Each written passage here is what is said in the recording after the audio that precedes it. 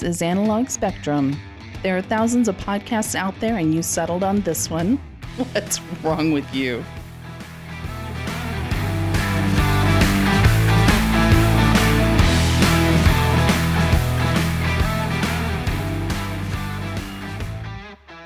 All right, this is Analog Spectrum. I'm here. This is Tony. I'm here with Doug. Tick tock, tick tock. Time's clicking, baby. All right, and we're gonna. I don't know. We're gonna talk about some stuff today. Let's talk about movies today. Let's talk about movies. I like movies. We're going to go all. This is another one of those days. We're actually back in the same room, which which you can probably hear the difference if you've listened to any of the previous. So yeah, and we were talking before we even started. I kind of prefer the whole in-room thing, but shit works. Whatever. Yeah. Yep. You got to do what you got to do sometimes. Right. How you been doing? Busy. Came down with a little cold. Just typical life, whatever. I know. Spent a fortune on cabinets for the house. Are you COVID positive? I have no idea. I haven't tested. I don't even care. Whatever. How long has it been going on for? Oh, what is this like? All of a sudden I'm in the doctor's shit. You know office. what? Honestly, I just kicked into that mode. I can't help myself. I know. I can tell. So anyway, yeah, whatever. Okay. I'm almost over it. Nice. Just kidding. So today, like I just mentioned, we're going to talk about some movies. Doug and I did a movie trade again, and if you remember from the Coast Guard podcast, I brought up the movie Cinderella Liberty. I asked Doug to watch that one. I had not seen. Right, and he asked me to watch Roger Dodger, and Roger Dodger I think was 2000 and I can't remember. Two or three. Early 2000s or late 90s. Yeah. And again, I haven't done a whole lot of research on this one. I did watch it, and while it was somewhat familiar to me, I'm pretty sure I hadn't seen it. Okay, cool. Yeah, That's good. I'm glad. Yeah, and so just some background about the two. Cinderella Liberty takes place in, and now again that one's in like 1973 or something like that. Yeah, I think 72, 73. Yeah, starring James Caan and Marsha Mason and some other people. And it's about a sailor in Seattle who basically ends up kind of in a limbo state because of issues with orders and et cetera. And Roger Dodger is about takes place in the early 2000s, and it's about a guy who New York City. Yep. And he's with his and I forget the actor's first name, but last name is Campbell. It ain't Glenn. I can't remember. It's not Glenn. It's not Scott. I don't think it's Scott. But anyway, good actor. And he's with Jesse Eisenberg, I believe, is the other, which plays his nephew. And it's just one night in New York where one individual, the older uncle, is teaching the younger nephew on the idiosyncrasies and the steps necessary to seduce women. So, and he considers himself quite the player. Yes. All right. So which one do you want to start with? You pick, man. I'm okay with either one. Let's start with Roger Dodger. Okay. Let's start with it. Okay. So, and because I was the individual who hadn't seen it, the movie itself kind of reminded me quite a bit of our days when we were kind of leaning hard into independent film. Yes. I had that exact same kind of retrospective, nostalgic kind of feeling when I watched it. Because you and I, for a while, were heavy into IFC. We watched a lot of that. So, big time. Yeah. And while you're talking, I'm just going to kind of bring it up on my phone so that way I can. You're so modern. I can't help it. I just want to make sure I don't want to mispronounce people's names and stuff like that. And so it's funny because I typed Roger Dodger in, and the next word behind it was hedonistic. Anyway, I'm sorry. The actor's name was Campbell Scott. I apologize, Mr. Scott, and it is Jesse Eisenberg. Yeah. And a little bit more detail in the movie. It kind of starts out that, and his name is Roger, hence the name Roger Dodger, and it starts out where he has formed a kind of a boy toy type of relationship with his boss. Yeah, and it's on the down low. Yep. And she's they work at an ad agency, and she owns the agency, and he's a copywriter. Yes, he writes. So he's very much the I don't know, boy toy. You know what I mean? Yes. Well, he's got a gift for the gab, clearly. Yeah. Very charming. Yeah, charming, very handsome, but cynical as the day is long. And they have kind of a falling out at the beginning of the movie, and he comes out of that basically on fire and guns ablazing. Yes. And Jesse Eisenberg, who I believe is a character named Nick, and he is, I guess, he comes there under. He's almost like, honestly, like the Holden Caulfield character in Catcher in the Rye. He comes to New York under the guise, which is a lie, that he's there to go to check out a college, NYU or something, and really he's just wanting to get away from his small town. Ohio. He's a kid from Ohio. So he kind of knows that his uncle is a player, and he wants to be educated. Now again, he's very naive, and so right as Roger's physical existence with his boss Joyce kind of goes on this downslide. He's coming out of that pissed and angry, and in comes Nick, and he says, "Hey, teach me how to seduce women." Mm-hmm. And he's like, "All right, let's do this." You asked for it. and that's kind of maybe the first 10 or 15 minutes of the movie, right? And off it goes, right? Yeah. They take the plunge. Yeah, and so and they end up in a bar, and in that bar is Elizabeth Berkley is one of the actresses, and the other actress, I can't remember her name, but they find these two women. These two women are also kind of just out for a good time. Yeah, they're bar flies, kind of club flies. And this is kind of where we get into that whole, also in the very beginning, we talked about how it had that independent film vibe that we enjoyed back when we were starting this, or starting that kind of going down that path with our, and there was that opening scene where Roger was talking about the importance of men in society and how... that's one of my all-time favorite, I guess you could call it a monologue. Yeah. That's one of my all-time favorite little discussions. Yeah. Because it's so poignant, and it's almost like it's stripped raw truth. You know what I mean? Mm-hmm. And it's stuff that people don't talk about. All the layers of politeness have been removed, and well, that's what he did. Yeah, that was his. Yeah, that was his gift. That Yeah. Just to kind of. I'm sorry. That's okay. Just COVID. your COVID has tuberculosis. Yes. Anyway. Sorry, I was a miner in my former life, just in case you didn't know. But COVID, histoplasmosis, and tuberculosis, this is all coming together. Whatever, dude. I don't care. That's okay. Good. It's good knowing you. Who needs lungs? We need lungs. Remember, Doug used to be a smoker. Yes. So, that conversation, and so in the restaurant, it's just him and a bunch of his coworkers, and they're all the dialogue is very sharp.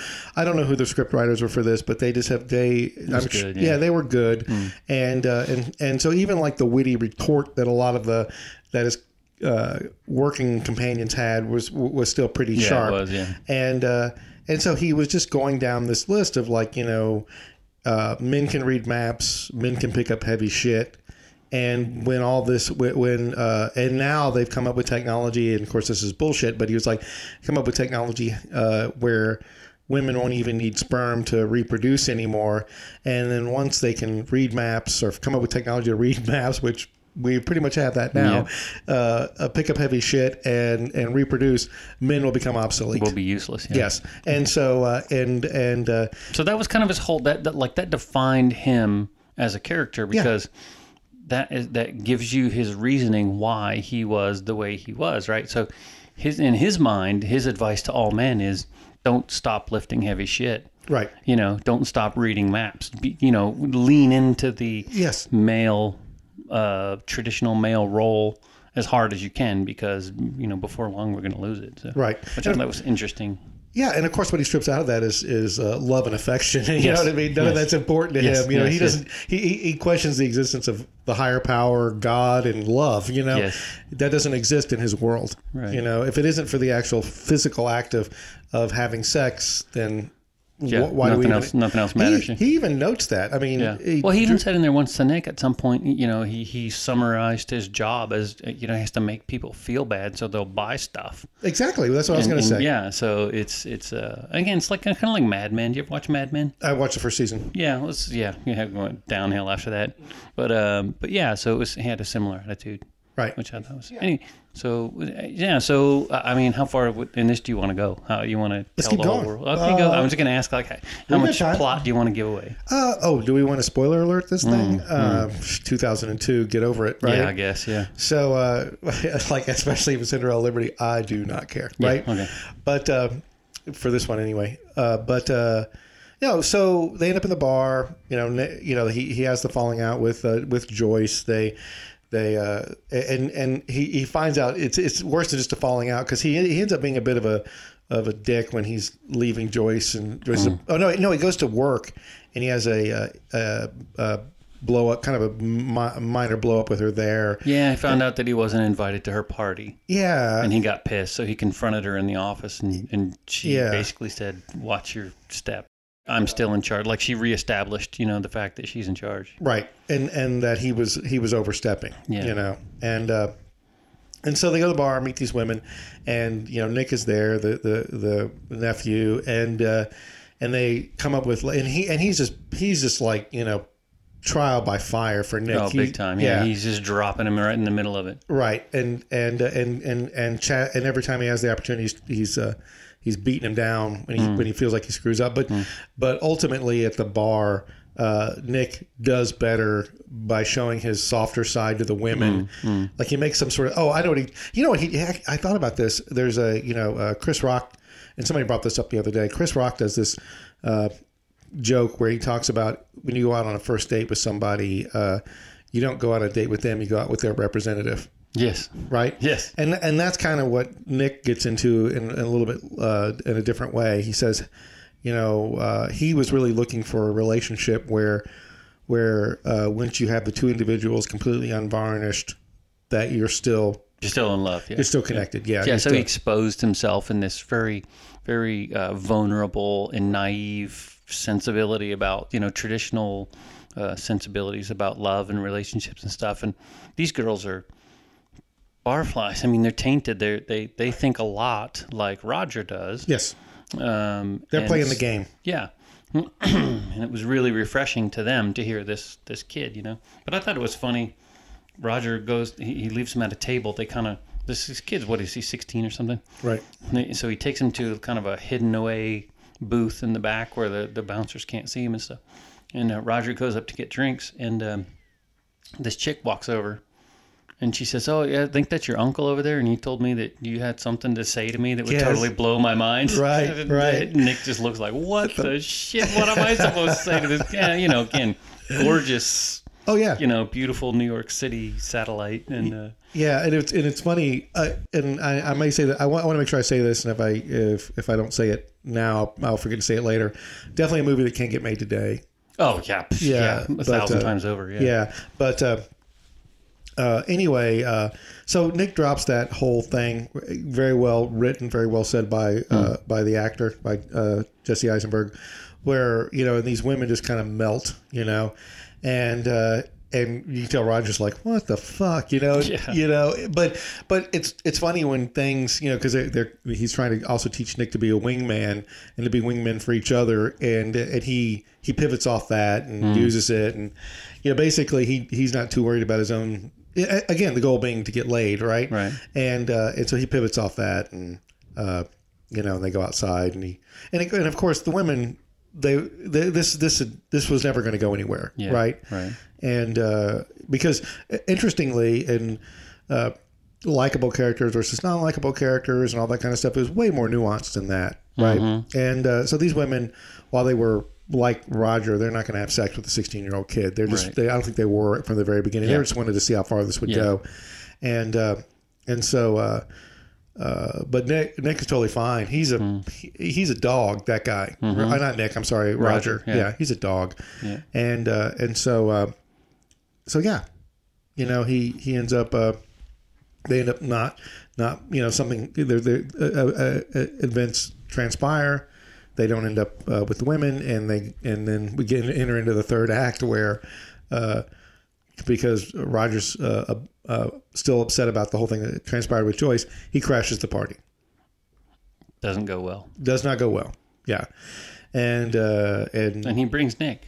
He does bring Nick. Yeah. Well, two things are happening. One, he wants to basically just I don't know, dump gasoline on the already burning fire that is Joyce, the relationship with Joyce. Yeah, it could be. And he doesn't, this is an individual that does not care what people think, and he's going to say what he wants to say. He is cocky is a good word for this guy because he's confident and then some. Right. Like he is 100% sure that his viewpoint is accurate. Yes.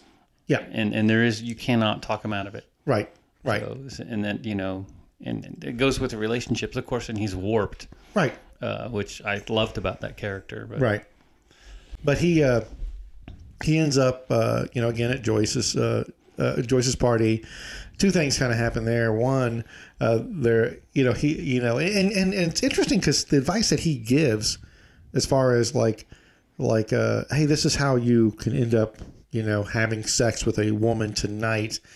If you're dealing with an individual that has like no moral compass, his advice would work. He's right on. Yeah. Yeah. But Nick's not that guy. Yeah. You know what I mean? He's not that guy. He wants to be that guy, or thinks he wants to be that guy. But we'll kind of get to this when we talk about the end. Till he's in it, he's like, because what ends up happening, Roger's like, hey, go after this woman. She's really, really drunk. You can make it happen. And then they go back into a bedroom. She passes out, and Nick doesn't do anything. And then Roger goes and says a bunch of stuff to Joyce, which clearly is going to end to him being fired. Gets him thrown out of the party. Yeah, gets him thrown out of the party and probably fired from his job. And she's like, and she handles it pretty well. And by the way, that character was played by Isabella Rossellini, which was fabulous. Yeah, she was great. Just so good in that. Yeah, she really was. She was really good. And she owned it. I mean, and anyway, so they leave. Things. They're going to go home. Yeah, and then Nick says, "Oh, that's right." Nick says, "Wait a minute, you said something about a failsafe."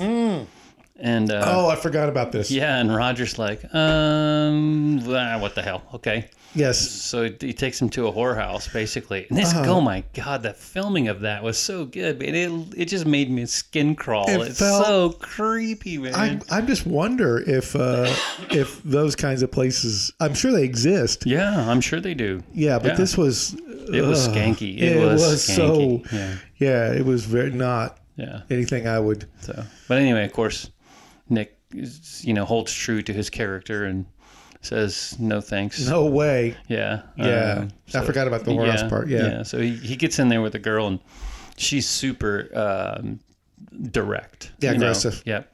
Okay, you gave me $50 here. Take your pants off. Let's go. And right. And of course, Nick is being a romantic. He's looking for at least a discussion or something. He gets nothing, and he's flabbergasted. And he did great. What's his name? Jesse Eisenberg. He was great. Yeah, he did really good in that. Right. But anyway, so they bail out of that and go home. Right. And anyway, kind of, a few other things happen, but he ends up back in Ohio. Nick finds out that he'd lied about the college and call your mom. He ends up back in Ohio. And the movie kind of ends with Roger showing up at his high school and just giving... He's hanging with the students, Yeah. So Nick is sitting at the stereotypical nerd table with all the Dungeons and Dragons kids. And totally. Yeah, completely, yeah. And they all pick out this one girl that they think is the most amazing, And then, of course, Roger and his very New York slick discussion is giving them girl advice, Right. So anyway, I'll let you tell the rest. No, it kind of ends with that, and same thing happens that happened in the bar.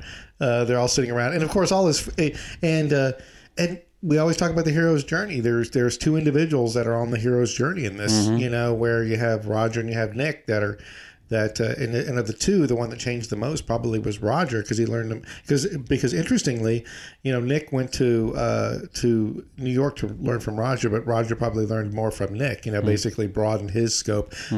Neither one of them completed it. But Nick held to who he was. But anyway, so he's giving. Roger's giving them advice on women, and of course Nick is sitting there just kind of quiet. I love the nerds because they are they're so stereotypical. I mean, I Oh, went my to high God. school with those kids, Yeah, man. they're I kind did. of It like, was you so know, perfect. yeah, they were saying stuff that's like, you know, Oh, who's the hottest girl? Who's the girl you guys I want to talk to around here? And the kids are like, oh, Susie for sure. Oh yeah, Susie. Right. And they're like, oh, if I only had Susie's panties or whatever. Yeah, You know, they were and they were saying sticking their that's- tongues out. Shit. Oh, That's like, God. I'm so freaking retarded. oh, they were saying that stuff. You know, they're like, you know, yeah, totally saying stuff that was on par with what we would have said when we were 16. Yeah. And so and I can't remember the character's name, but let's say it was Susie. Yeah. Roger says, okay, well, that's all I have to say to you guys. I gotta go. I gotta go. He leaves, and all of a sudden Susie walks up and says to Nick, somebody that came out, you know, said that, yeah, you would have the you could Yeah, it's something to say to me. say Like, something to totally completely blow my mind. Yeah, and boom, the movie ends. Nick he opens his mouth to answer, and then freeze frame. Yeah, and, the movie and ends. The movie ends. Yeah, so that's how it ended. Now, like I said, what I liked about this movie, it was a very. I was listening to. I was listening to one of my favorite podcasters, and I don't think this is unique to him, but he was talking about one of the issues with movies nowadays is that there was a time when they made exceedingly low budget movies, let's say, you know, around $1 million, very, very high budget movies, you know, kind of tentpole movies, and these medium movies, right? These movies that maybe cost 20 to 30 million to make. And right now we live in a society where those movies are not getting made anymore, Right. and that's to our detriment, right? Yes. And this fits that. Yeah, I agree with that. Yeah, this movie that's a problem that we have. And and also movies like this don't get made now because they're and this did not present any. They didn't present women in a negative way. Didn't present men in a negative No, way. it's pretty These are- balanced. yeah, very balanced. Very. You know, but I can see if this got made today, you know, Roger would be completely made a villain. vilified, Yeah, yeah, total villain. totally, yeah. But he did have some redeeming qualities. He clearly liked Nick. He clearly wanted to. He felt like what he was doing was helping Nick. But again, I felt that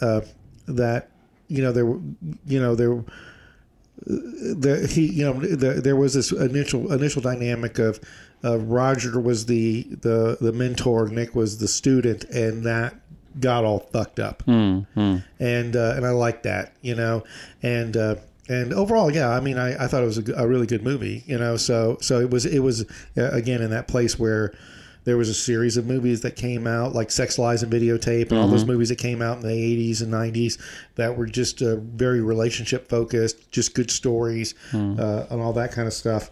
And they just don't get made anymore. So. Yeah, no, I think you said the magic word for me, and nuanced, and that's one of the things I really liked about this, because there were multiple stories and multiple character arcs happening outside of these two as well. Right. You know, the Joyce character there was some evolving happening with her, because she was all for Roger being her boy toy for a while, and then all of a sudden it's like, nah, we got to stop this, and then towards the end of the movie she had another one, so it's kind of like she's bouncing around, and it just shows that she's not perfect. She's human, you know, she's got flaws and all that, right? So I enjoyed that part, but the layers of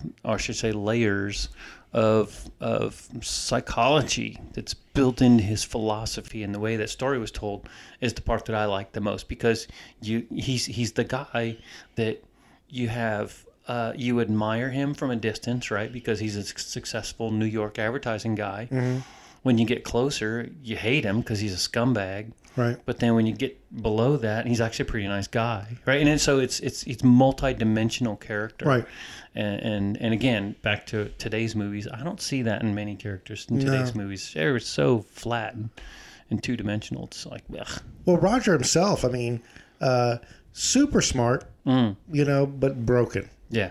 You know, and cracked at least, yes, right? Yeah, and Nick helped weld that crack a little bit by reminding him of the things that are important. And I guess, you know, if that story was to extend and keep going, Roger would probably go back and be a better ad copy guy, because he would have a different perspective with the same kind of skills that he had, but able to write copy for other things, because his whole mantra was make people feel bad so they buy shit, you know, to fix their problem. Right. Was that in that movie? This movie, I know I've seen a recent movie where somebody said to a character where, you're broken, and then the response was, well, you're not broken, you're just damaged. I can't remember what that was. Anyway, there's a movie I watched recently, and it's stuck in my head, but it wasn't this one, was it? Okay. No, they didn't say that. No. But yeah, so my thing was that he was willing to accept change. Yeah. So. Yeah, that was great. Yeah. So you liked it. That's good. Yeah. It was good. So cool. Tell me about Cinderella Liberty.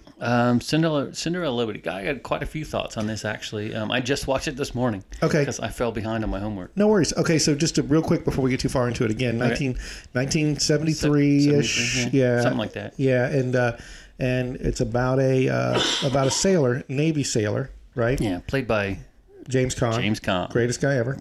That guy was a great actor as well as just a good tough guy, stud. He was a stud. He was, yeah. And so he's on a ship. He's a boatswain mate. First class BM. Yeah, first class BM on a ship that pulls into Seattle. He's got a medical issue, pilonidal cyst. Comes off the ship, and his ship leaves without him. Yeah, because he can't get his test results back in time to see that it's safe to get underway. So they keep him at shore side. Yeah, and they're like, "Don't worry, another ship will come along," and we'll probably drill down on this a little bit more, but because he's at the and the reason it's called Cinderella Liberty is Cinderella Liberty means you have to be back to the base at midnight. Midnight, yep. And so, because he's a patient, the first night he goes out, they give him Cinderella Liberty, and he ends up meeting another barfly, maybe a bit of a prostitute, I would say, and he ends up forming a relationship with her and her son in Seattle, and this is kind of what transpires over, I would probably say, right around 9 months or a year or so, because they lose his records. His records, and that's one of the reasons I wanted you to watch it, because Doug and I, during our Coast Guard podcast, talk a lot about how the Coast Guard ran on paper and how also individuals can get lost in the system, and that's exactly what happens to this individual. And not only does he get lost, he loses his pay. He becomes kind of a non-person within the Navy, pretty much invisible. Yeah. Yep, and you just kind of watch it kind of move forward as his relationship kind of develops with this individual. So with a really cool ending. Yeah, you liked the ending. Yeah, okay. Yeah, that was good. So, all right. So my thoughts, first of all, is it was very flashbacky for me, and I'll tell you what I mean by that. I was just telling somebody at work the other day. I had this experience. We went to New Orleans, and there was 4 of us from work, and we didn't have a vehicle. We didn't bother renting a car. We stayed at a hotel right by the convention center, so we just walked back and forth. So in the evenings, there's nothing to do. What do? You walk around, right? So we walk down to Jackson Square, and we walk around here, walk around there, find a place to eat. And all this, wandering around, checking out a new city, reminded me of that's what we used to do in the Coast Guard. You pull in somewhere to some foreign port somewhere. You may or may not speak the language. Could be Mexico, could be Colombia, could be wherever. Right. And you damn sure want to get off the ship, so you go wandering around and you find interesting things to do or people to talk to, whatever. And so that's kind of what he did when they put him on medical hold. He didn't have anything to do. He didn't shoot, and he had money in his pocket. And so he goes wandering around in that sequence that they put together of him, like he's eating dinner alone. Right. He's wandering the streets. I don't know. Did he go to a movie or something by himself? Yeah. Oh, he's riding the carnival rides by himself. Right. And that's so realistic. That is so the way it was. Right. If you had some buddies with you, yeah, you'd do it with them. But ship left and all my buddies are gone, so I'm just going to do it on my own. Right. So then he wanders. Of course, he wanders into the bar and hustles this chick. Because I like that scene a lot. Yeah, he had to be back by midnight. It was like 10 o'clock. And he saw this chick in the other side of the bar hustling these dudes playing pool. So he went and lost a couple games on purpose, and then bet her $50 that he could win. You only bet her $50 or a night. Well, she said, "I don't have $50." Yeah. And she said, "I don't have anything worth $50." And he said, "Oh, really? Don't you?" And so the insinuation was there. So, and because she was such a barfly and a tramp, then she totally agreed. And of course, he whipped her ass and took her back to her place. Yeah. And that's where he met the kid. she said, "Oh, be quiet. My kid's sleeping on the sofa." And she lived in a dingy little it's 1-bedroom, squalor almost. You know? This movie didn't hold anything back when it came to like how you talk about Roger Dodger and the whorehouse. This one maybe not that much, but it wasn't that gritty. No, it wasn't that gritty, but that was really the way people lived, though. A lot of people lived like that, you know, and because America now is rich as shit compared to what we were in the 70s. I mean, you know, just a basic standard of living. Right. And so I think that was pretty common. I thought it was interesting that her son, by the way, was interracial, you know, and he leaned more towards the fact that he was black, right? Now this is based on a book, but maybe that's part of the book. But I thought that was an interesting story choice, especially for 1973 that they did that. Well, I think that was what I got a lot of flashbacks from watching after school movies when I was a kid, you know? Right. And that little kid's attitude was very similar to what I grew up with on television as a stereotypical inner city black child. Right. You know, he had all kinds of attitude. He carried a knife. Switchblade. Yeah. And he's like, I forgot what he said. Hands off. Hands off, honky. Honky. Hands off, honky. I'm going to stick this in your ribs, you know, something like that. It was freaking funny, man. But he was great. That kid was a great actor. Yeah, he was a great awesome. actor, yeah. But I think that, you know, again, it's a stereotype, right? Sure. And it was there to illustrate the difference, the dichotomy between those two characters. Right. But, yeah, he was really good. And then I really liked the evolution of... It seems like James Caan's character evolved internally, right? So there was very little external influences on him that created an evolution, right? Like, so in Roger Dodger, his nephew was doing and saying things that sort of he internalized and took to heart. I think the way I viewed this is that James Caan's character had all of that stuff in him, and the opportunity just presented itself for him to sort of grow into that. And what I mean is that he ended up marrying this woman and I don't know, adopting the kid. I don't know if that's the right word. Right. He'd be taking care of him anyway. Because they didn't have any money. And right. And maybe to get into that a little bit. So it's almost it's like the James Caan character and the kid Doug, named after Douglas MacArthur. We find out later, which was crazy. So there was some weird dark humor in this movie, and he seemed to like latch onto Doug only because he was just like, this kid is on a bad path. Yeah. And almost like, I guess maybe he saw some of himself in the kid or something, but I don't think he cared one way or the other about him being interracial. That didn't seem that way. And I will tell you, that's an interesting thing that we talk a little bit about, like you and I, and we may have talked about this in a podcast or maybe offline about the Coast Guard. There is this interesting thing how, you know, the military has a tendency to strip, and I'm sure if anybody's listening, they may completely disagree, but it has a tendency to kind of strip away a lot of kind of racist thoughts, because once everybody's wearing blue or green or something like that, you kind of stop worrying too much about a person's ethnic background and so forth. Well, in my experience, it's like when times are really good, there's room for that, but when the ship catches fire, nobody cares. I don't care what color you are. I don't care where you came from. Help me put this fire out, baby. But that's stuff that you don't get in real life for the most part, right? Right. You go to a traffic accident, same thing. Right. Oh, I'm not going to help that guy because he's black. Yeah, right. Bull crap. Right. You help people, you know. Right. Right. And so I don't know why he thought the way he did, because he was clearly a Southerner. He played as a guy from the South. Yeah. But he really lashed onto this kid because he just wanted to bring him forward. He didn't like him, the kid. He was drinking and all this kind of stuff. Well, I think another important part of his character that they did a good job of displaying is that he was honest. He didn't swear. He wasn't a stereotypical sailor. He was just a drunken sailor and, out for his own good. Right. Almost to a fault. He was like, I don't swear and I don't lie. That was because she asked him about that. Yeah. And so anyway, he latches to this kid, and at first I think he was interested in her, and lots of like bad decisions and stuff, right? That everybody makes, but then he ends up kind of falling in love with her, but it kind of goes beyond love because she's pregnant, but not by him. Mm-hmm. That we find that out a little later, and he says, well, I want to make sure that she gets the care that she needs. And so he says, well, I'll marry her because I think I can love her. And but then she'll be able to get the benefits, the medical benefits of being in the Navy. And it's funny because this is, and I thought this was pretty freaking authentic too, is that in the military, especially back then, if you wanted to get married, you had to submit a chit. Yeah, to get you had married. to ask for permission. Yeah. Yeah, and he did it without the XO knowing. And the XO, played by Dabney Coleman, which was kind of cool to see him. He just basically like reads him the riot act. Oh yeah, he rips him up, man. Rips him up and down. But he stood tall. He did. And he stood his ground. He did, and he stayed with her, and also kind of a B story or a parallel story.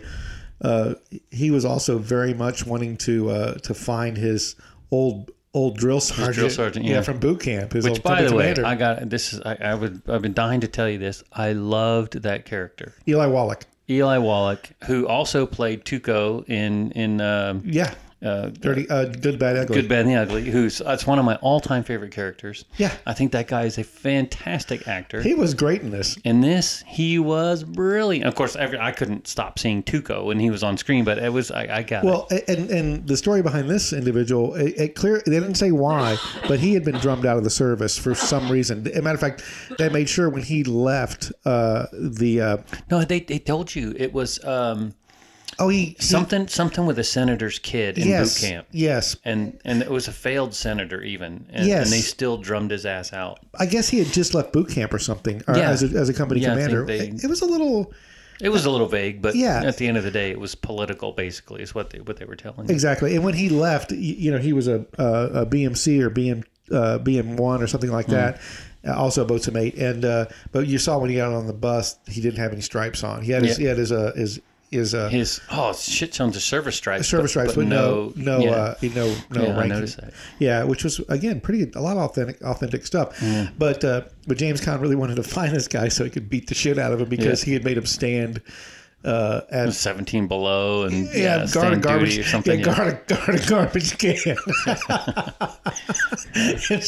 and he pissed his pants and almost froze to death. But I tell you, the other part that was authentic was that. When I first came in, I think we talked about this during one of our earlier Coast Guard episodes. Right. It was still very much macho men type shit going on. And a lot of guys became friends after they had a fight.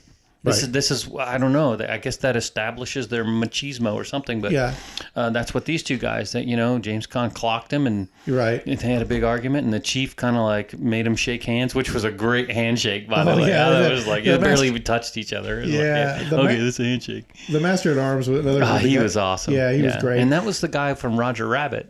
What's his name? No, not Roger Rabbit. He was the guy from Rocky. He was. It wasn't. The trainer. Yes. What's his name? Yeah. Paulie. He played Paulie. Yeah. And but so that happened a lot when I was first in the military, and I went in 1983, so it was like 15 years after this. Right. And Burt Young's the actor's name that played Paulie in the Master of Arms. Okay. And Eli Wallach. Yeah, everywhere he would go, the main character John Baggs. Everywhere he would go, the boatswain mate, he would say, "Does anybody know Lynn Forche? Does anybody know Lynn Forche?" He kept looking for him, for years. Because he just wanted to punch him in the face. Yeah. And he was a BM1, so that you imagine he's been probably in 12, 14 years, right? Least, or something like that. And finally finds him at the hospital and punches him in the face, and they become friends. And then they become friends, Yeah, and so then, but again, that whole thing about the military running on paper, they lose his record. They have to go. Doug talked about microfiche. They had to contact DC, reprint everything from the microfiche. Yeah, recreate. It's going to take months. Months of because he's going to think, what am I supposed to do? What am I supposed to do about pay? And they just freaking forgot about this guy, right? And so he ends up and then finds out she's pregnant. He still forms a friendship with Forche, and we kind of watch things transpire over several months as he marries the character Maggie, marries Maggie, and she goes through childbirth. Goes through childbirth. The baby's premature, and the baby dies at post birth, right? And she decompensates. Right.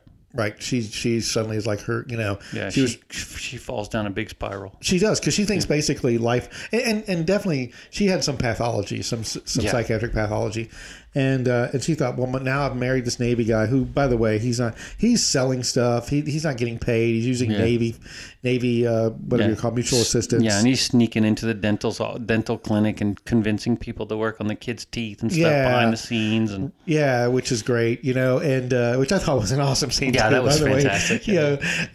And he's stroking the dude's ego just so he would do it. Yeah, and so and by the way, the dentist didn't do it. He got the corpsman to do it. Yeah, the corpsman, which was because back then they have dental techs, and he's like, "Oh, does he need root canals? I can't do a root canal. Get out the technical stuff. Yeah, get a book. You read about it. You figure it out. You we'll do be great back tomorrow." and so, but it ends up happening. Maggie goes down the hole, and then one day he comes to her apartment, and she's bailed. Yeah. Well, he came back. He came back to tell her that he finally got a ship. They found his record behind the filing cabinet. What I thought was also great, very realistic. They moved the filing cabinet to buff the floor. Oh, yeah. Right? And so this is exactly what you do in the military. You can't leave the part that's under the filing cabinet unbuffed. You have to move it. Right. So you can clean, anyway. But getting back on what we talked about with the waxing floor, that is, you're right, very authentic. Exactly what they do. Anyway, so they found his record, and they got him assigned to a ship that he was going to be heading off to a Western Pacific patrol, 6-month patrol. Right. And so he went to the apartment to say to her, like, hey, it's all going to be good. They found my record. I got $1,400, back pay. Yeah. And she was gone. Yeah, she'd bailed. She'd gone back to New Orleans. Yeah, with the dude that she met at the club that earlier night. And she left her son. Yep, in his capable hands. Now all of a sudden he's in the pickle, right? Because oh shit, I got the kid that he really liked him. He genuinely liked this kid. I wanted to mention this also. Is there were scenes in there that I was kind of like, okay, I get what they're trying to do here, but it's a little bit hokey. But like they're hanging around in Seattle with the kid, and they're riding bikes together and all that kind of stuff. Yeah. And I thought that was a little sitcom-y, Yeah. But one thing about that though is they were all over Seattle.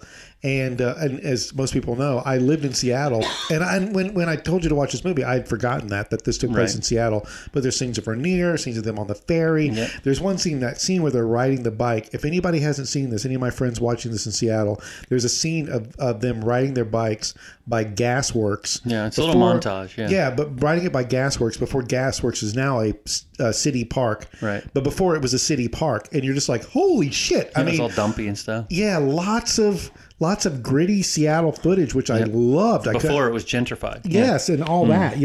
It was great. Yeah. And then, there's actually... when I lived there, I don't know if it's gone now, but there was actually a couple strip clubs in the downtown area, and they were grandfathered in. Oh, like they passed laws, no more strip clubs in the downtown area. Right. But I'm sure it was first going down through and the viaduct is still there clearly, which is gone now. And that road was nothing but strip clubs and dives and whatnot. So I know that's where that was. And here's the funny part: when he was walking down those strips, with all of that, I could have been anywhere. Like I've seen that. I've seen that in San Diego when I first started going to San Diego. Damn sure in L.A. All kinds of foreign countries that I've been in. It's the same thing. Line it all up and let the boys come and drink and spend all their money, man. And Forche who had been drummed out is in there, and he's one of those guys out in the front. He was a caller. Yeah, he's out there in the doorman outfit, and he's kind of semi proud of this thing with stains all over it, trying to get GIs and sailors in there to go to the show and spend their money. Yeah. Yeah, so... greatest show on earth. Nothing like you've ever seen before. Come on in, guys. I know, and it looked a lot like, like my ideas of like 1970s Times Square kind of thing, too. Yeah. And anyway, that blew me away. Yeah. So, blew me away. But so he goes to, Maggie leaves, and there he is with Doug, and he's like, what the hell am I going to do? And so what he does, and the different type of military it was, Forche never wanted to leave the service, and this kind of happens behind the scenes. You don't really realize that this is happening because Doug is in this, and Doug, the character itself, again, very deep character, this kid, right? And he's resourceful. He says well, now that he realizes mom's gone, and Bags came back and told him he got a ship and he's going to be off to Westpac. And kid's like, well, I'm just going to hitch my way to California. I'll just jump a train and right. He's very independent. Was he 11 years old or something? Something like that. Yeah. And I think both of them loved each other, and they hated the idea that they loved each other. Yeah. They were like, oh my God, I can't believe I've fallen. This is my father figure, and thank God he's in my life, but I cannot stand it. Right. So he goes down to the pier to well, James Caan told him, right? He said, look, I'm taking off. He gave him some money. Go get yourself a hamburger or something, right? He said, if I'm not here by 7 o'clock tomorrow morning, come down to Pier 5. Meet me there. And also for anybody listening to this, also about the Seattle thing, is I was like, there is no Navy in Seattle. There's Bremerton, which sits across the water. But I didn't realize this. For anybody listening, Magnuson, which is a park there, was a Navy base. Now, I don't think that they had ships in and out. I think they definitely took certain liberties, but Magnuson was an air station. And it's since closed, but this looked a lot like Bremerton, right? And all the scenes of them, like the gate guard and all that kind of stuff. Gosh, that's flashback all the way, man. All so much. And so Doug goes down there, sees if he's looking all over, wading through the crowd. Yeah, people are pushing him away. Get away from me, kid! Yeah, you bother all the me. sailors are lined up, checking in. Here's my name, Joe Blow. I'm boat's mate, third class. Okay, come on board. And they're at the quarterdeck. And also one thing about that, do you remember when Bags got off the boat? He saluted the quarterdeck and saluted the ensign. Yep. And I told Melanie, yeah, that's a thing. Oh, yeah. And you know what struck me is I remember having to teach new guys when they came on board. You salute the ensign first and the ensign last. Right. And I don't know why that struck me, but they did it correctly. He did it right. Yeah, he did it correctly. And so Doug is standing at the pier, out the quarterdeck, and there's the JO or the officer of the deck is standing there, and he's checking in all the new officer guys. Officer of the day, sorry, and he's checking in all the new guys, and Doug hears, okay, Bags, and then you hear the voice. Bags, first class bosun mate, checking in, sir. Request permission to come aboard. Yeah, and it's Forche.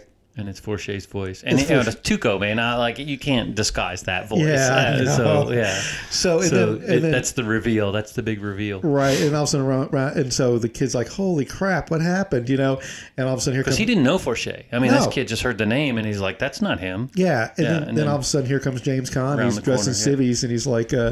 He's like, all right, and he worked it out. He basically gave Forche his position on the boat because Forche wanted to stay in the Navy, and him and change your name and off you go. And then they alluded to the fact they're headed to New Orleans to find Maggie. Yeah. So and that's how it ended. Yeah. So full circle story. I think the arcs of the characters were good. Mm-hmm. All three of them, because Maggie was almost saved. She was almost. She did a really good arc, and then she just crashed and burned when she lost the baby. But I think it was a real well told story. Glad you liked it. The cinematography for the time was good. There was no like, oh my God, cinematography moments in it for me, but definitely tons and tons of nostalgia. Yeah. That's what I was hoping for. Lots of cool stuff, yeah. That when we were talking, and I was like, "I know you came up with that when we were talking about our last Coast Guard thing." Yeah, when I watched that movie after I entered the Coast Guard. Now that again, time gone. Yeah, that's not the way it is now. No, not at all. And we caught the tail end of that. We really did. We did, and I can tell you, I had lunch only a few days ago with a guy who's in the Navy now. Yeah, and about to retire, and he's done 23 years, I think, something like that. And he said, yeah, man, it's different now than when we were in. Because I've been out for 20 as of this year. I've been out for 20. Wow. So he got in just before I got out. And, the changes that we saw while we were in, it's gone even further. Man, how's that feel to be out for 20? Well, just whatever. I don't care. Yeah, I'm not nostalgic in that way. Well, I think about the fact that you just talked to somebody who joined about the time you got out. Yeah. That would frame it. It's a whole nother lifestyle, a whole nother life that I've lived. Right. Yeah, but it's a lot of nostalgia for somebody like you or me. Plus, there's a good story packed in there too. Yeah, and for me, again, it's a movie. It's cool. I don't put a bunch of weight on it in terms of like, I sure wish it used to be that way. No, screw that, man. That scene when she was giving the baby in the hospital, you know how bad she was sweating? It's because they didn't have air conditioning. Right. It sucked. Yeah. I mean, that's just all there is to it. And there's lots of lots of people that would say like, oh, those were the good old days. Nah, bullshit. They were not the good old days. I think these are the good old days in our lifetime. It just keeps getting better. So I'm not one. I don't look back and lament like that, you know. Right. But it does stir memories of when we were growing up and the way things were and whatever, and I just take it for what it is. Sure. There's things that in that movie that I think were better that I missed, but I completely agree with you in that that life was also a ton harder back then. Yeah, look at us right now. Right. I mean, come on, dude. Well, even they were, no doubt. They were even talking in that movie about how, they were in this one bedroom apartment that was this very seedy, kind of in a flop house, and how he was saying, oh, well, that maybe we have options outside welfare, social work. Well, even though he wasn't getting paid, but let's be clear, there's people in the military in the past that lived that way, and they were getting paid. Absolutely. Yeah, and so that's a reality. Yep. But yeah, overall, I go back to that movie, and I recommend it to anybody that's like, hey, what was it like when you were in the service? Now, to be very, very clear, we caught the tail end of that. Yeah. So and just bits and pieces of it. Right. But I'd say like my first unit or so, and I will talk about it when we get to our next Coast Guard podcast.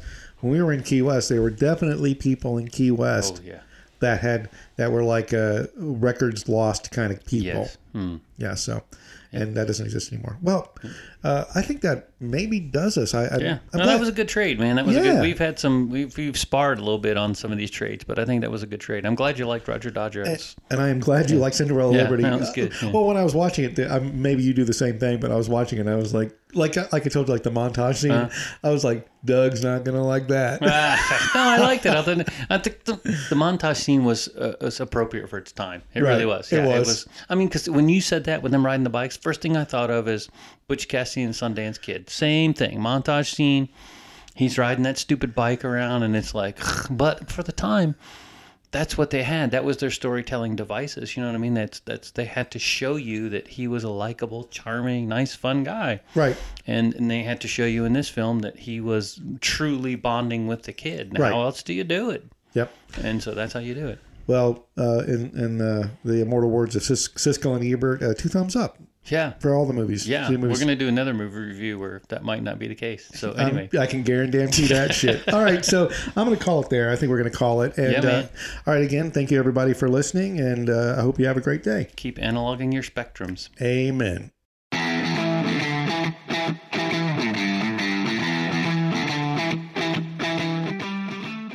This has been an Analog Spectrum production and presentation. As always, it means a ton to both me and Doug that you took time to listen to our show. We enjoy making these things, but we get a massive kick out of knowing we have a few friends hearing what we have to say. This is about the 4th outro I've done, so let's keep it short. Please subscribe, share, and if you like what you're hearing, give us a top-notch 5-star review. Finally, feel free to email us, Facebook message us, or tweet at us. We love feedback and criticism, as long as it's constructive, and we're always interested in new show ideas. Well, that's all I have for now. The shows will keep coming, I promise you that. Thanks again for hanging out with me and all of us at Analog Spectrum. We'll see you again soon.